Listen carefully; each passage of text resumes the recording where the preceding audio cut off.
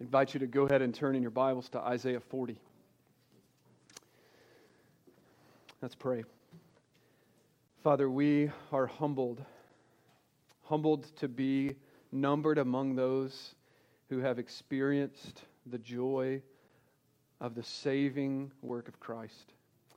Lord, we are nothing but sinners who have been showered with your extraordinary mercy and kindness. And we delight this morning to be your people. And it is a delight for us to gather, specifically, Lord, to gather around your word. And so we pray that as we join this morning underneath this wonderful book that you have given us, Lord, that our hearts would be filled with truth, that we would grow, that your people would be edified. Lord, that unbelievers who are among us would see the beauty of the substitutionary death of Christ and accept that Christ is the full satisfaction for your wrath. And we pray, Lord, that as we hear these wonderful truths, that we each would be comforted, knowing that you have promised to us to redeem us, to bless us, and to bring us finally into glory. And it's for that we long, Lord. Thank you again for this opportunity to hear from you. And it's in Christ's name we pray. Amen. Well, in the year 1562, Elector Frederick III ordered the preparation of a new catechism, specifically for his territory. And Frederick had previously been devoted to the Roman Catholic Church, but had recently embraced the theology of the Protestant Reformation. In an effort to unify his people, Frederick commissioned a group of pastors and professors to prepare a new catechism to be used as a tool to teach children the Bible and also to be a guide for local pastors. And this catechism would quickly become one of the widest circulated books in the world to this present day. Like the Westminster Catechism, the first question of the Heidelberg Catechism, that's what this catechism would be called, soon became its most well-known feature. Now you'll remember the first question of the Westminster Catechism is, what is the chief end of man? And it is to glorify God and enjoy Him forever. Well, the Heidelberg Catechism begins like this. What is your only comfort in life and death? That's a great question. What is your only comfort in life and in death? Notice, the question is not, what is one of your comforts, or what is a comfort in your life and in your death? But what is your only comfort in life and death? I wonder how you would answer that question this morning. Well, listen to how these brothers in Heidelberg, Germany, over 450 years ago answered it. Question: what is your only comfort in life and in death? Answer: that I am not my own, but belong, body and soul, in life and in death, to my faithful Savior, Jesus Christ. He has fully paid for all my sins with His precious blood, and has set me free from the tyranny of the devil. He also watches over me in such a way that not a hair can fall from my head without the will of my Father in heaven. In fact, all things must work together for my salvation. And because I belong to Him, Christ, by His Holy Spirit, assures me of eternal life and makes me wholeheartedly willing and ready from now on to live for Him. What a statement. What a statement. It is a rich statement, isn't it? But why is it so rich? And that was a lot of truth in that one paragraph. But it's rich. The first question of the Heidelberg Catechism is so rich because it's brimming full with promises of God, unchanging promises that God has made to His people. Every line that we just read, including also in our Romans 8 reading that we read together, every line is underwritten by the unchanging devotion and care that God has for His precious people. And that reality ought to bring such a sweet comfort to God's people that it can rightly be said to be our only comfort. And that's true with the Heidelberg Catechism, and it's also true with Isaiah 40, 1-8. And what I want to show you this morning from Isaiah 40, 1-8 is that at the foundational level, the believer's only comfort in life and in death is the promise of God. So the believer's only comfort in life is the promise of God. And that is what undergirds the Heidelberg Catechism, and it's what undergirds everything that we find precious in the Christian life. So please stand with me to honor the reading of God's Word. Isaiah 40, we'll begin reading in verse 1. Comfort, oh comfort my people, says your God. Speak kindly to Jerusalem and call out to her that her warfare has ended, that her iniquity has been removed, that she has received of the Lord's hand double for all her sins. A voice is calling, clear the way for the Lord in the wilderness. Make smooth in the desert a highway for our God. Let every valley be lifted up, and every mountain and hill be made low. And let the rough ground become a plain, and the rugged terrain a broad valley. Then the glory of the Lord will be revealed, and all flesh will see it together. For the mouth of the Lord has spoken. A voice calls, call out. Then he answered, what shall I call out? All flesh is grass, and all its loveliness is like the flower of the field. The grass withers, the flower fades, when the breath of the Lord blows upon it. Surely the people are grass. The grass withers, the flower fades, but the word of our God stands forever. You can be seated. Now that is another rich passage. But what we're going to do this morning, we're parachuting into the middle of Isaiah. So we have to get our bearings contextually. We have to figure out what's going on. So you'll remember that Isaiah was a prophet in the Old Testament. Now Isaiah served from 740 to 686 BC. Now let me stop right there. I hope that you're not scared by dates. And if you are, we're going to quickly move on. So don't jump ship by these dates. But Isaiah was a prophet who served from the year 740 to 680 BC. Now that's over 50 years of ministry. 50 years that Isaiah proclaimed the Word of God over and against the rising tide of apostasy, idolatry, and sin in the nations of Israel and Judah. Now, you remember that Isaiah was called, in perhaps the most memorable call in all of Scripture, Isaiah 6, where Isaiah sees the vision of the Lord high and lifted up.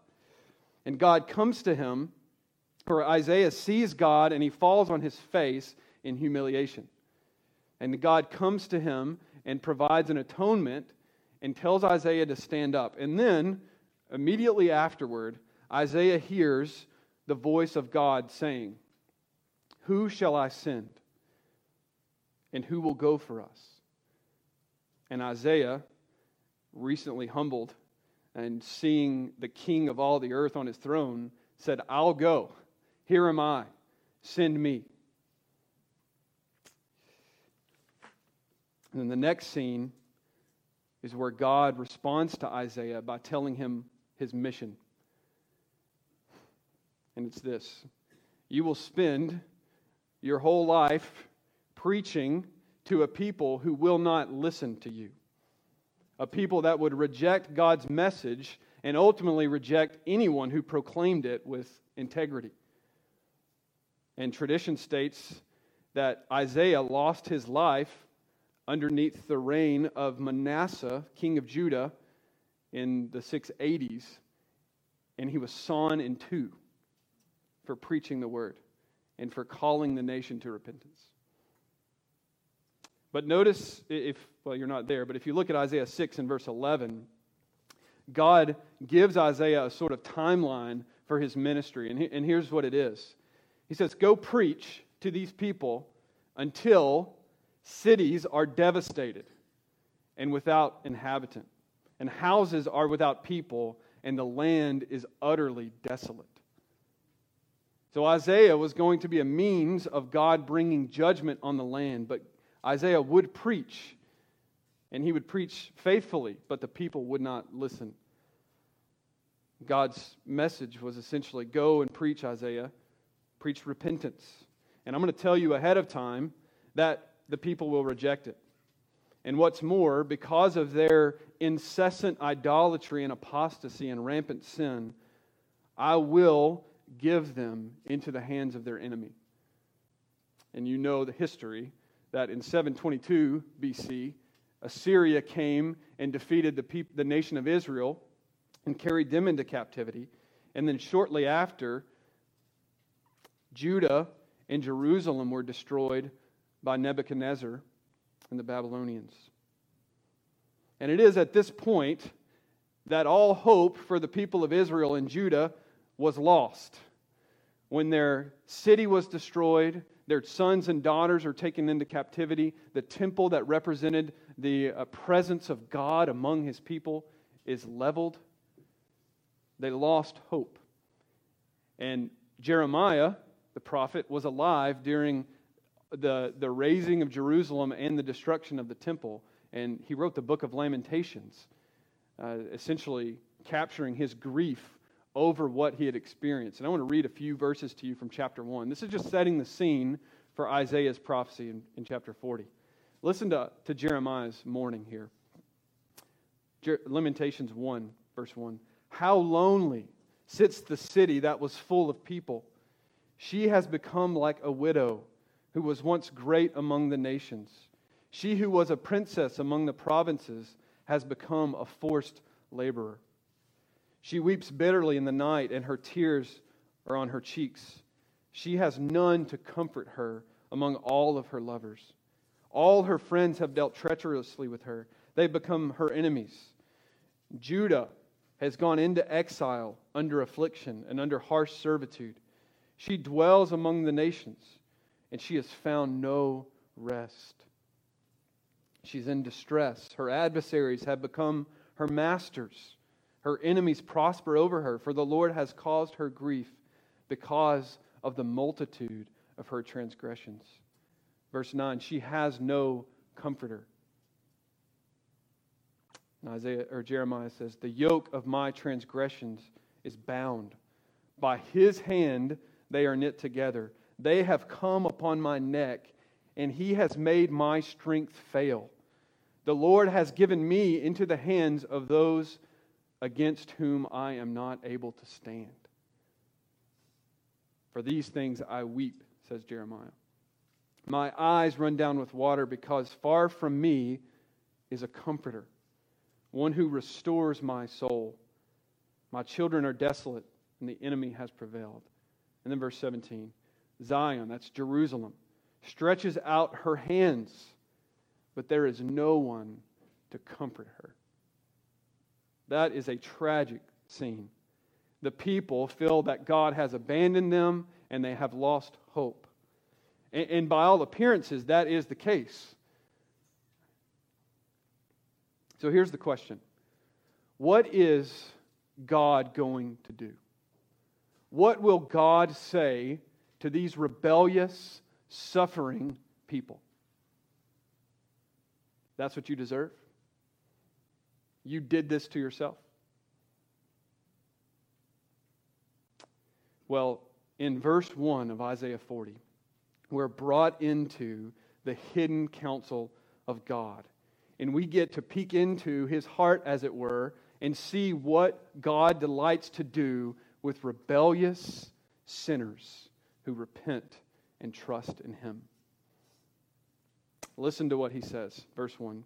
Comfort my people, says your God. Now there is a world of comfort in that verse. Comfort here is a plural imperative, meaning that God is speaking to a number of different people, and He's calling them to go out and proclaim comfort to this depressed, hopeless people. And so what we have here is a sort of commissioning of prophets, somewhere down in the future, where God will commission these prophets to go proclaim to the captives of Israel the message of comfort. He's giving them this message so that these dear, precious people would be comforted.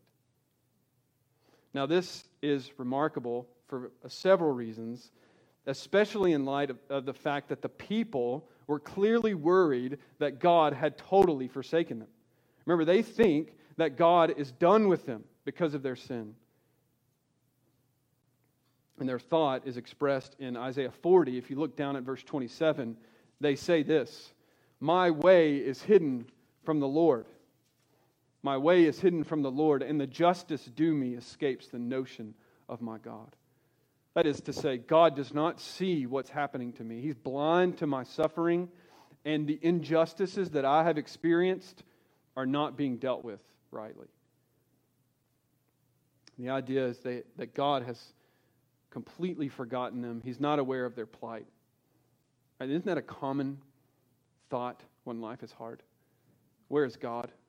God has abandoned me.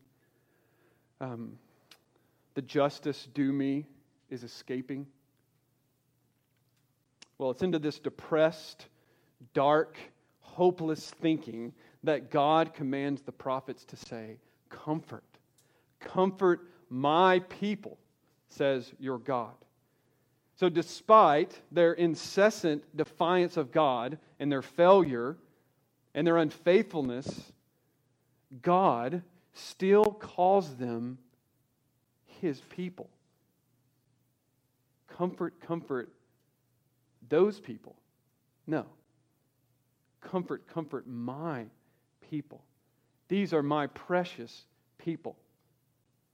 The wonder, really, it is a wonder in the Old Testament of how God so patiently bore with the people of Israel. You've experienced this wonder when you're reading through your Bible reading plan, and over again, you see the people of Israel, the people of Judah, just totally scorn God, turn their back on God, forget His promises. We see this in the New Testament with the disciples. Jesus produces food for a multitude, and then in the next breath, they're going over the lake, and the disciples say, "What are we going to eat?" It's baffling. But what we see throughout Scripture is that God is just as He says, patient and merciful and gracious and abounding in steadfast love, and He bears with the infirmities of His people. If you doubt that, read Psalm 103. It's a sweet reminder of that. But here we are in Isaiah 40, and God wants to comfort these people. So what's He going to do? How's He going to bring them comfort? Well, He commissions the prophets to go to them, and in verses 2 to 8, we see what they are to do. They are to proclaim to these suffering people the precious and unchanging promise of God. And it is the promise of God that is to bring them ultimate comfort. And that is that same promise to you and me that is to bring us ultimate comfort. When life is hard, it seems like God has forgotten us. Things are not going how we planned. Where will you get your hope from? Well, God here, as the great comforter, tells us you ought to derive your comfort, your only comfort in life, from the precious promises of God. And so God gives them three specific promises in Isaiah 40, verses 1 to 8. Three promises that are aimed to bring them comfort in life and in death. And let me give them to you and we'll walk through them one by one. First, verses 1 to 2, the promise of a certain salvation. Second, verses 3 to 5, the promise of a cosmic king. And then verses 6 to 8, the promise of a changeless word. And the first promise that God references here is the promise of a certain salvation. Look at verse 2. God tells these future prophets, remember we're seeing God commission a group of prophets, and He tells them, comfort my people and go and proclaim this. He says, speak kindly to Jerusalem and call out to her that her warfare has ended, that her iniquity has been removed, and that she has received of the Lord's hand double for all her sins. These are, in essence, promises of a future salvation aimed to comfort a suffering people. Now, remember, chapter 40 of Isaiah is a prophetic text. The people are not in exile yet when Isaiah writes Isaiah chapter 40. Right, so Isaiah, at minimum, wrote this 80 years before the people would go into exile. So Isaiah is looking forward to a time where the people will go into exile. And actually, chapters 1 to 39 of Isaiah is judgment, essentially. Judgment on the people for their sin. And then in chapter 40, and going through verse 66, we begin to see Isaiah's message becomes a message of hope and promise. And actually, Isaiah 40 to chapter 66 is called the New Testament in the Old because it's so hopeful. And also because it's almost like a hub where all the writers of the New Testament are just drawing on Isaiah 40 to 66 to make their points about the Messiah. It's a sweet section of Scripture. But remember that they're not in captivity yet, and God is speaking to a future time. And the prophets are called to speak into the future to these people who have suffered immensely. And they're not to speak harshly to these suffering people, but tenderly. And the word is literally speak to their heart. And what are they to speak so tenderly to these suffering people? Well, first, they're to call out to her that her warfare has ended. Now, the word warfare here actually speaks of a type of military service one would enter into in order to pay off a debt. So you join the military to help pay off a debt. It's involuntary. That's why some translations call this a hard service. So the idea is that Judah entered into Babylonian captivity because of her own debt, involuntarily. She had sinned, and she was going to bear her sin. But now the prophet is commissioned to proclaim to Judah that her hard service is over. It's complete. Notice the next line. That her iniquity has been removed, and that she has received of the Lord's hand double for all her sins. Now the word double here refers to the two halves of something that's folded in half. So you take a piece of paper and you fold it in half, and if you're good at that, you should have two equal ends, right? You should have two mirroring equivalent halves. And that's the idea. So what he means by this phrase, the double, is that the punishment that the exiles were going to receive was perfectly measured and exactly what their sin demanded. It would be absolutely just. So there would be no room for them to say, our fathers ate sour grapes and now our teeth are set on edge, right? That's the proverb that they were accustomed to saying, and God says to them, no, every person will be responsible for their own sin, and the judgment that you receive will be exactly what you deserve. However, the hope here, in one sense, is that the exile would come to an end someday. Right? The measurement for their sin would be met. and they themselves would bear it. Now, but remember here, Isaiah is looking forward. The whole trajectory of Isaiah is hope and promise. Now, he's saying to them, you will bear the punishment of your sin, and you will stay in exile until the measure of your sin is completed.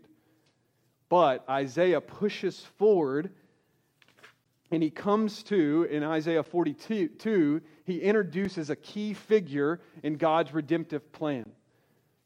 We know that as the Messiah, him as the Messiah. Isaiah calls him here the suffering servant, or the servant of God. Isaiah 42 to 53, Isaiah lays out this messianic figure, and he is called the servant of God. And he does it in 4 songs. These are called the servant songs. And what these songs do is they reveal who the messianic servant would be and what the messianic servant would accomplish for God's people. And the crowning work of this future Messiah would accomplish let me start that over. The crowning work of what this future Messiah would accomplish is recorded for us in Isaiah 53. Do you know what that is? I hope you do. If not, we're going to read it together. And now this crowning work in Isaiah 53 has a direct correspondence to Isaiah 42, where the people are told they are going to bear the weight of their own sin for their iniquity. Look at Isaiah 53 with me. This is what Isaiah is driving to. And he says this, verse 1, "Who has believed our message? And to whom has the arm of the Lord been revealed? For he," that is the Messiah servant, "grew up before him like a tender shoot, and like a root out of parched ground. He has no stately form or majesty that we should look upon him, nor appearance that we should be attracted to him. He was despised and forsaken of men, a man of sorrows and acquainted with grief. And like one from whom men hid their face, he was despised, and we did not esteem him." Verse 4, "Surely our griefs he himself bore, and our sorrows he carried. Yet we ourselves esteemed him stricken, smitten by God, and afflicted." Verse 5, "But he was pierced through for our transgressions. He was crushed for our iniquities. The chastening for our well-being fell upon him, and by his scourging we are healed." Now, do you see what Isaiah is driving towards? He's looking forward. He's telling Judah in Isaiah 40 that they will certainly bear the weight of their own sin. They will receive the double for their sin. But a day would come, and is certainly coming, when the suffering servant of God, the Messiah, would step in and bear the iniquities of his people. That is to say, there's coming a day when God's people will no longer bear the iniquity of their own sin, but the servant of God will bear it for them. He will be pierced through for their transgressions. He will be crushed. Why? For their iniquities. Look at verse 6. "All of us like sheep have gone astray. Each of us has turned to his own way, but the Lord has caused the iniquity of us all to fall on him. He was oppressed and he was afflicted, yet he did not open his mouth. Like a lamb that is led to slaughter, and like a sheep that is silent before its shears, so he did not open his mouth. By oppression and judgment he was taken away. And as for his generation, who considered," this is what they considered of Jesus, "that he was cut off out of the land of the living, not understanding that it was for the transgression of his people, to whom the stroke was due." The stroke of judgment was aimed at for God's people, but the suffering servant steps in and bears the weight. Verse 10, "The Lord was pleased to crush him and to put him to grief." In verse 11, as a result of the anguish of his soul, he will see it and be satisfied. By his knowledge, the righteous one, my servant, will justify the many as he will bear their iniquities. Now, the people of Judah would bear their punishment, and that was just. And they would go into exile for it. That was coming. But the day would come when the Messiah, Jesus, the suffering servant, would enter into the world and take the full punishment for his sinful people. Now, friends, the Messiah is Jesus. We say he's Jesus Christ. And Jesus is the one who lived and died, and he was a man of sorrows and acquainted with grief. And on him was laid the iniquity of us all. And it's his substitutionary death on our behalf that becomes our ultimate comfort in both life and in death. The promise of a full pardon for our sin, because Christ bore the punishment in our place. He accomplished this salvation for sinners. And that salvation is full and complete for all who are united to Jesus, the Messiah, the suffering servant, by faith. And that is the call that we place on everyone this morning. Come and see Jesus dying in the place for sinners so that they don't have to bear the weight of their sin any longer. Friends, there is a full pardon for sinners. That's why we're here this morning. If you're here and you don't know what we're singing about, this is it. This is what we are about. Not because we are righteous in ourselves, but because we look to Christ who bore the debt, the punishment for our debt on our behalf. And that's the glory of the substitutionary death of Christ. We are actually so certain that Christ's death for us is fixed and immutable that we are accustomed to speaking of it in the past tense. Now, Christ died in the past, and he purchased a salvation for us that, in one sense, theologically, is in the future. But it's strange for us when we start thinking about a future salvation, because we are accustomed to say we are saved. I am saved, past or present tense. And the reason that we do that is because we are so certain of the future reality that when God comes, when Christ appears, that we will not receive the wrath we deserve because Jesus has already borne it for us. And so we speak in the past of a reality that is yet to come, when we will see the Lord, and we won't hide under the rocks, and we won't cower in fear, but we will, with boldness, embrace the coming Son of Man and sing for joy because he paid our debt and he drank the cup of wrath fully. And we are in good company when we do this. The Apostle Paul in Romans 8:29 and 30 spoke of our future glorification as a past tense reality. You'll remember that he said, those whom he predestined, he also called, and those whom he called, he also justified. These are all past tense things.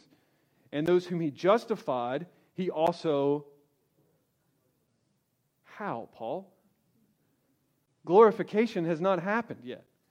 That glorification is when you and me will be done with sin and we will be finally free, conformed to the image of Christ. How, Paul, can you say that Jesus already glorified us?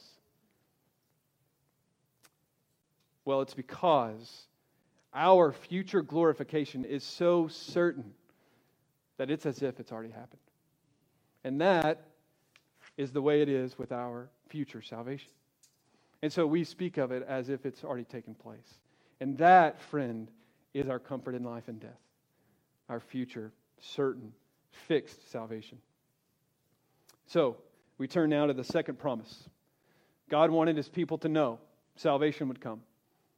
It's dark, it's gloomy, but I have not forgotten you. It's hard. Don't you think that it's over. Don't you think that I've forgotten you. I can no more forget you than a mother can forget her loving, nursing child. And he wanted them to be comforted with it. Second, God gives the promise of a cosmic king in order to comfort his suffering people. That's in verses 3 to 5. The coming of a cosmic king. A voice is calling, clear the way for the Lord in the wilderness. Make smooth in the desert a highway for our God. Let every valley be lifted up, and every mountain and hill be made low, and let the rough ground become a plain, and the rugged terrain a broad valley. Then the glory of the Lord will be revealed, and all flesh will see it together. For the mouth of the Lord has spoken.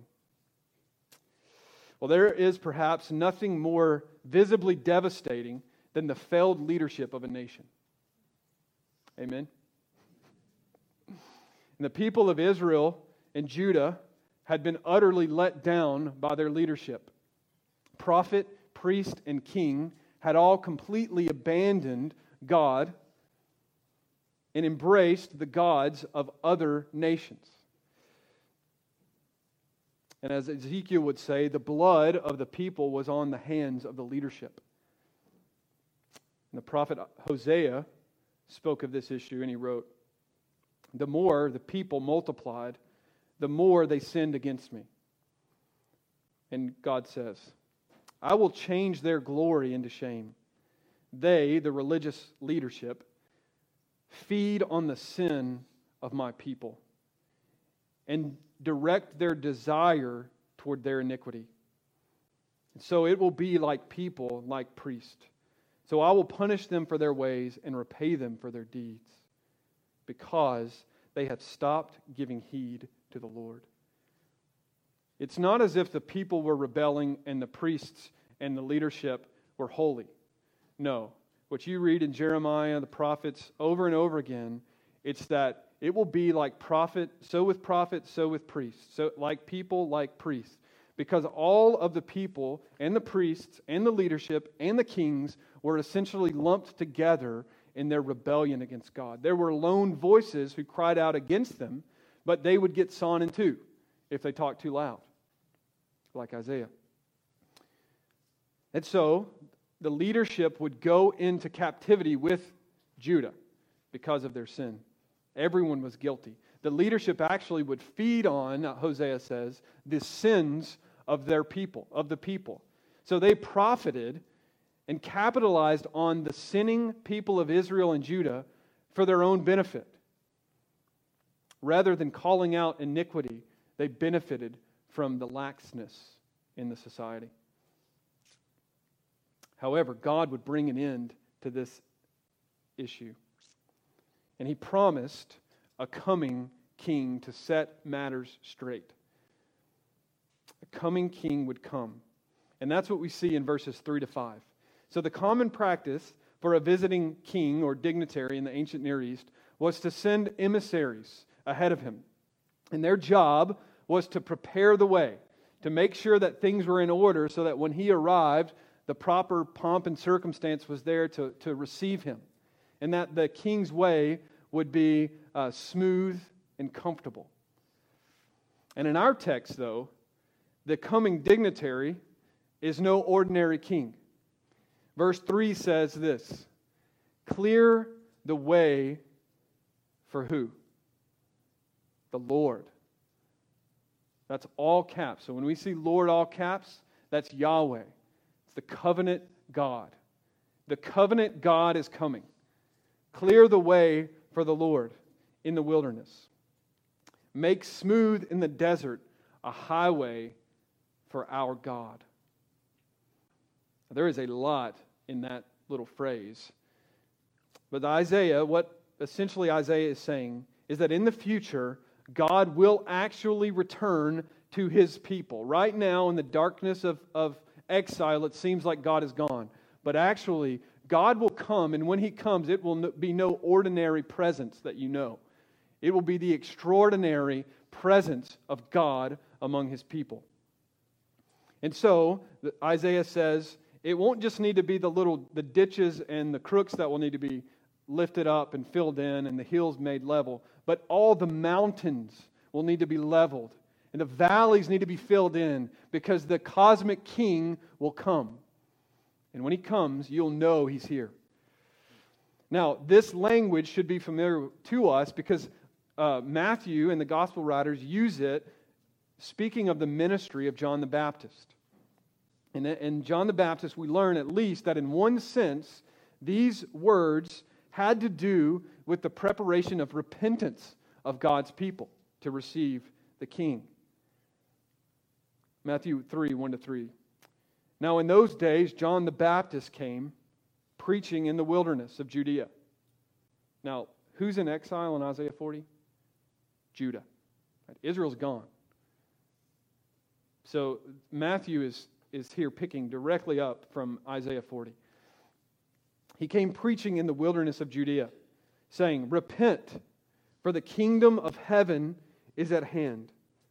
For this is the one referred to by Isaiah the prophet when he said, 'The voice of one crying in the wilderness, make ready the way of the Lord, make his paths straight.'" Now we know that John the Baptist came preaching repentance in order that the people of God would turn from their sins and be ready to receive the King Jesus. Now, what was not disclosed to Isaiah or to subsequent prophets, including John the Baptist, was the timeline for Jesus' established or consummated kingdom. Jesus came to earth. He came to his people. The way was prepared. And he entered Jerusalem as the king of Israel. You remember they shouted, "Hosanna, Hosanna." But he was rejected and despised by the people, just as Isaiah 53 prophesied. And all this took place according to the definite plan and foreknowledge of God. The Messiah had to suffer and be crucified. His kingdom, in that sense, would not be fully consummated at his initial arrival. Isaiah 53 had to come about. He had to bear the sin of his people. And so, in God's inscrutable wisdom, He wrote the plan of redemption so that the king would come and he would be embraced, but not entirely, and he would be crucified so that Gentiles and sinners like me and you and Israel could join in to the promises of not bearing their own sin, but have full forgiveness and pardon through the suffering work of Christ. That is God's inscrutable plan. Now we know in his first coming, the way was prepared by John the Baptist, and rather than glory, it was marked by shame. Man of sorrows, what a name for the Son of God who came, right? He came in humiliation, but he will return in glory. When Christ returns, it will not be shameful for him, but he'll return in his glory. And when he does, look back at Isaiah 40 in verse 5. When the king comes in his fully consummated return, this is what will happen. The glory of the Lord will be revealed, and all flesh will see it together. All flesh will see it together. When the king returns, it will be cosmic. And all flesh will see him. And of the increase of his government and of peace, there will be no end. He will sit on the throne of David, and his kingdom will be established, and it will be upheld in total justice and righteousness from that point on and forevermore. It's Isaiah 9, 6-7. The angel Gabriel put it this way when he appeared to Mary. Behold, you will conceive in your womb and bear a son, and you shall name him Jesus. And listen to this. He will be great and will be called the Son of the Most High. And the Lord God will give him the throne of his father David, and he will reign over the house of Jacob forever. And his kingdom will have no end. And in Revelation 1, John writes, Behold, he is coming with the clouds, and every eye will see him, even those who pierced him. It will be a day of vindication for the Lord Jesus. And when he comes, it will be a global event, and his kingdom will soon be consummated, and his reign will stretch across the world, and peace will be established. The lion and the lamb will lie down together, and there will be no more cries that injustice has happened. Now, how does this bring comfort to God's suffering people? Well, the Babylonians had wreaked havoc on the people of God. You read some of these Psalms, and there are some very vivid depictions of what the Babylonians did to God's people. And it seemed as if justice was lost. When you think about church history, you think about the things that have happened to God's people throughout history, it seems as if justice has been lost. If you look right now in your own life, you have been sinned against. I know that. You have been sinned against badly. And you wrestle with how to forgive, how to move forward with the ways that I have experienced injustice. That is the conversation that is consuming our nation at the moment. So how does a coming cosmic king bring comfort to us?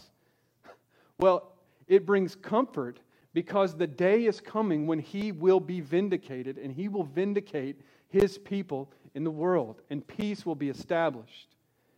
And there is a day, according to Romans 12, 17 to 21, and 1 Thessalonians 1, 5 to 8, that all will be set right. And we yearn for that day when justice, true justice, is established on the earth.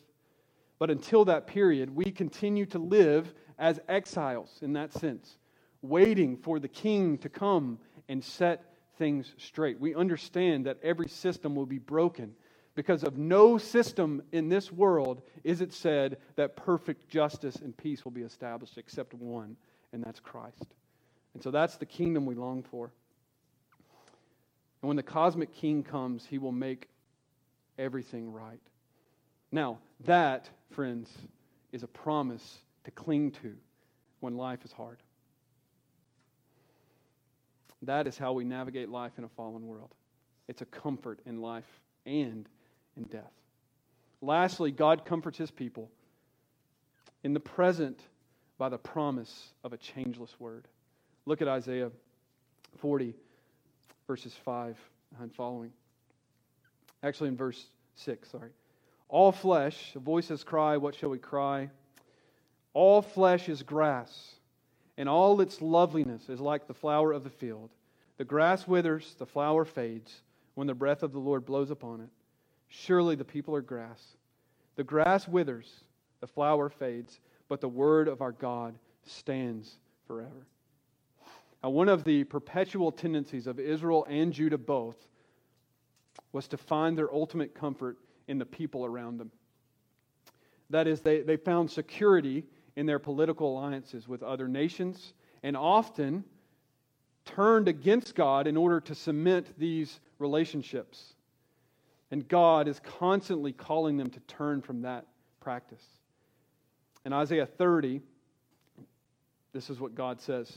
Woe to the rebellious children, declares the Lord, who execute a plan, but not mine, and make an alliance, but not of my spirit, who proceed down to Egypt without consulting me, to take refuge in the safety of Pharaoh and to take shelter in the shadow of Egypt. In the next chapter, he says, woe to those who go down to Egypt for help and rely on horses and trust in chariots because they are many, and in horsemen because they are strong. And they do not look to the Holy One of Israel, nor seek the Lord. Now the Egyptians are men and not God, and their horses are flesh and not spirit. So the Lord will stretch out his hand, and he who helps will stumble, and he who is helped will fall, and all of them will come to an end together. Time and again, Israel, Judah were let down by these alliances that they made with people. But God would not have them continue this way. He wanted to rid them of trust in the arm of the flesh. Their failed alliances are what led them to Babylonian captivity, to the destruction of Israel. And so in order to convey to the people the chasm between the faithfulness of God and the faithfulness of man, God gives us an illustration, a picture. Verse 6, all flesh is grass, and all its loveliness is like the flower of the field. Now, the word loveliness or beauty here is the same word that's used to describe God's covenant faithfulness. And it's frequently translated as faithfulness.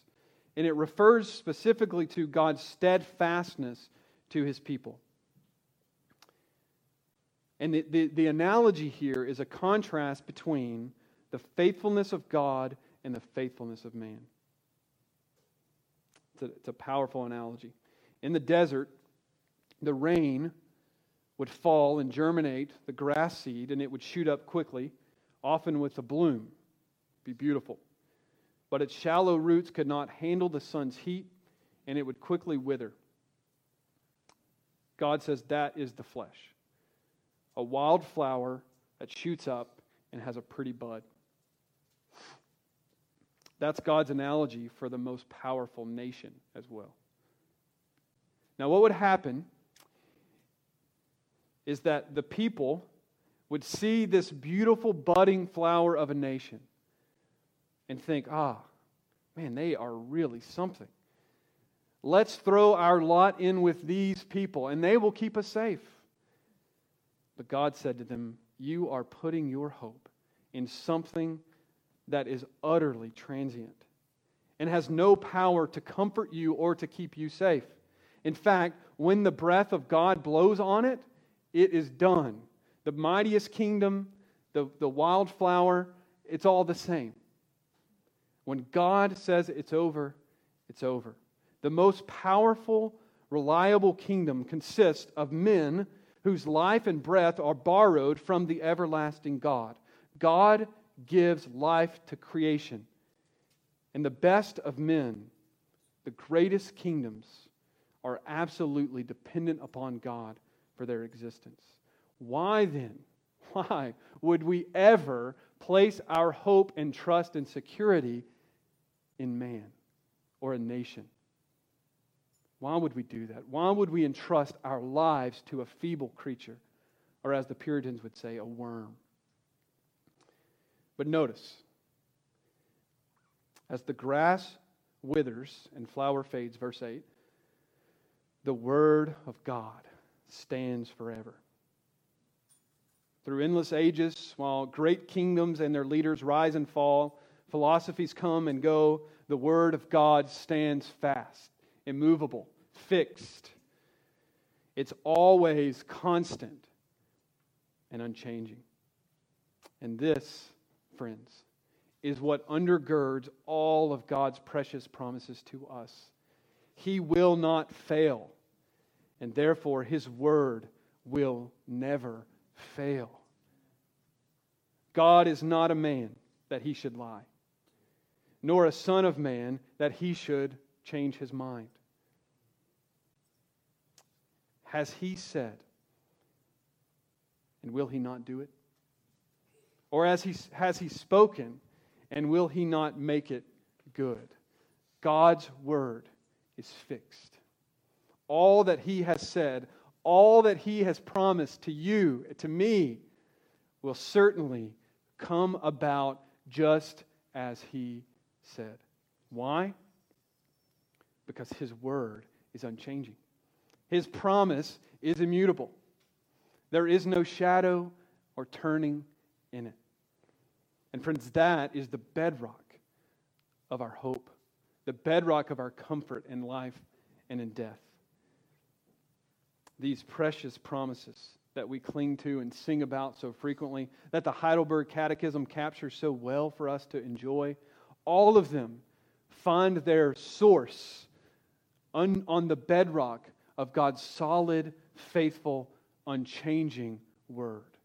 If God changes, if He gives up on His sinful people, if He turns and restarts, if He does something different, if He would give up on His people, what hope would we have? What comfort could we sinful people have if God is not patient with wicked people like us? But God is fixed, and God is faithful, and He is firm, and He stands immovably determined to bless you. He stands immovably determined to bless you. And all you have to do to see that is read this wonderful book. I pray that you would know the comfort of God.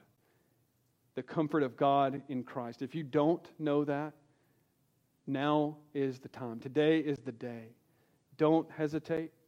Come and enjoy full pardon for sins in Christ. Let's pray.